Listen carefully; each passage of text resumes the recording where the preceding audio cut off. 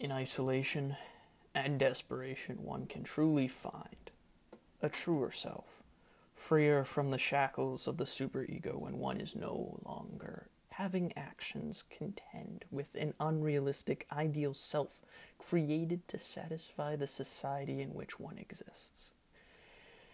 Can one have a chance to find balance? Further, in isolation, you lack the crueler temptations beset upon you by the company you keep, be they the target or the audience.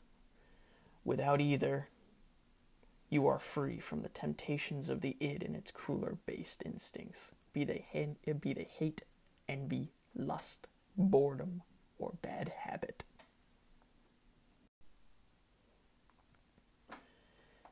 It seems in our modern society that abnormality is a subculture, that there is an aspect of our culture that seeks to be unique. And as much as I am for originality, this subsection of society they strive to be unlike one another in extremes that only will lead to disaster, I feel. When people want to be normal, they want to fit in with their own little space that is a puzzle of society. But when we strive, work the hardest we can to not fit into the niche that leads to the puzzle, we just become pieces trying to get as far away from one another as possible. That is no society. And with it, there can truly be no shared culture, no strange individuals. Because it would just be everyone in a competition to be stranger than everyone else, which no one can ever win.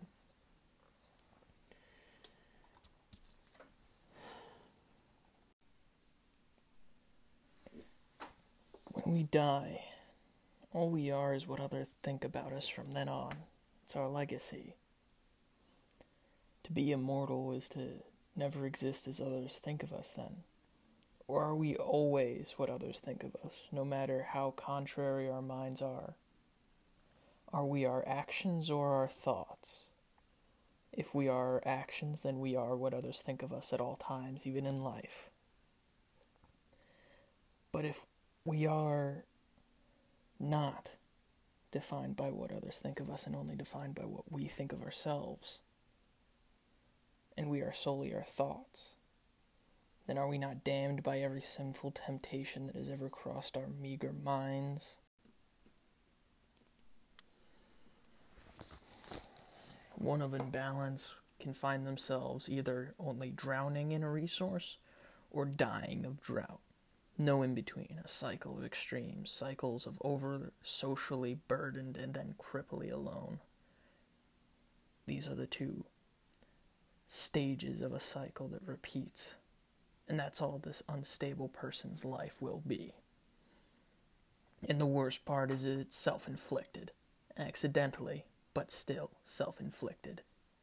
In one case, it could be of arrogant pride creating these ditches in the sides of the roads of life, ditches in which one may lay in pain for some time, confusion, loneliness. Like a drunk who had escaped the town he resides in during his personal blackout. That predicament is of no fault but their own. However, it doesn't help me find how I got there or how to get back.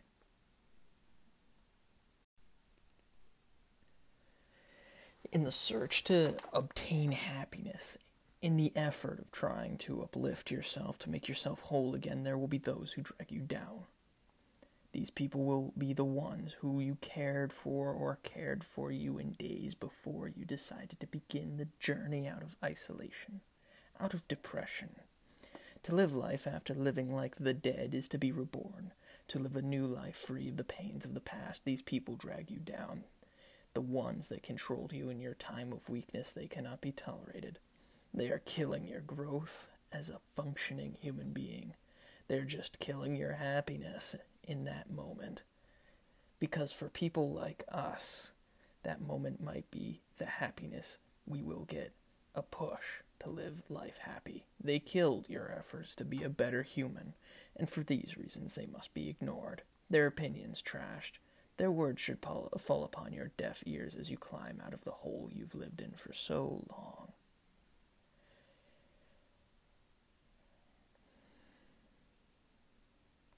The world sucks. When you get kicked down on the ground, it only hits harder from then on.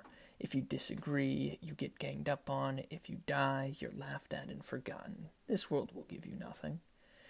You have to take it while getting hit from all sides, but the human species is just as tough, for better or for worse. No matter how hard the world is, humans can be twice as rough.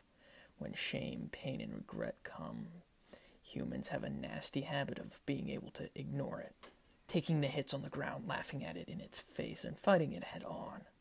Our ability to keep going, to tough out the pain, that is our humanity. It's human to grit your teeth and push through. It's tough to be human. Millions plus hundreds and thousands of years have brought us here. Evolutionary success over the course of millions of years has developed us as a species. That's a standard everyone must live up to. It's too much for some people to take. We are an adaptive species, a unique one, capable of living on our own as a lone apex predator, but can also cooperate as a pack, dangerous, alone, unstoppable together. That is humanity. You can't be human by living just on your own, just as you can't be human by solely surviving off of the group. Over the years, we've had to prove we can do both. We're the best in the world. We might hate each other over petty disagreements or disastrous actions, but no matter how you slice it, we're still the best this planet has to offer. We are the most sophisticated, cooperative, intelligent, and innovative species. We need to act like it. There's no more time for self-doubt, no more time to ask what's the point if nothing matters, because here's the answer. Nothing does matter, inherently. But that doesn't mean you can't choose what matters. You are what can choose that it matters. Because what matters is relative. But that really just means it's entirely yours to control. So one must start controlling it instead of being controlled by it. We play our parts in a cycle repeated over the course of generations. Again and again we repeat everything we do, someone has done before us. Every action, every event can be simplified where it has an exact duplicate of another's actions from the past, as it will be the exact actions of another in the future.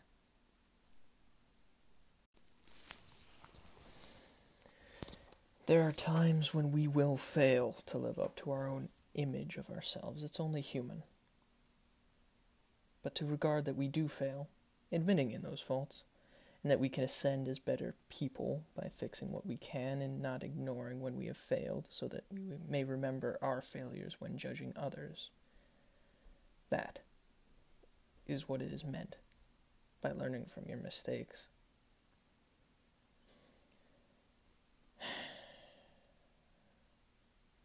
I've come to a theory as to why we die.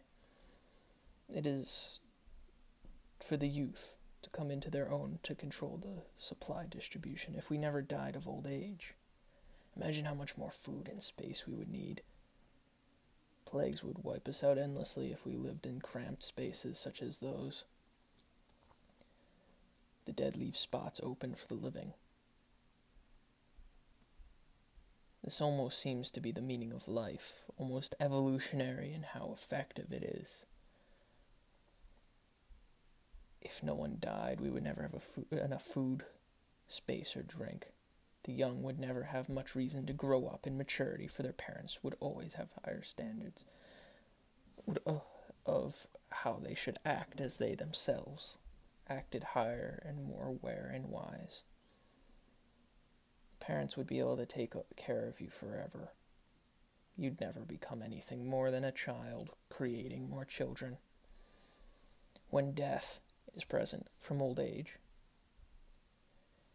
it is always chasing your parents, so you must rush to find some place out of your parents' home, just as they rushed out of their parents' home to get a job and a place of living that stability can be ensured.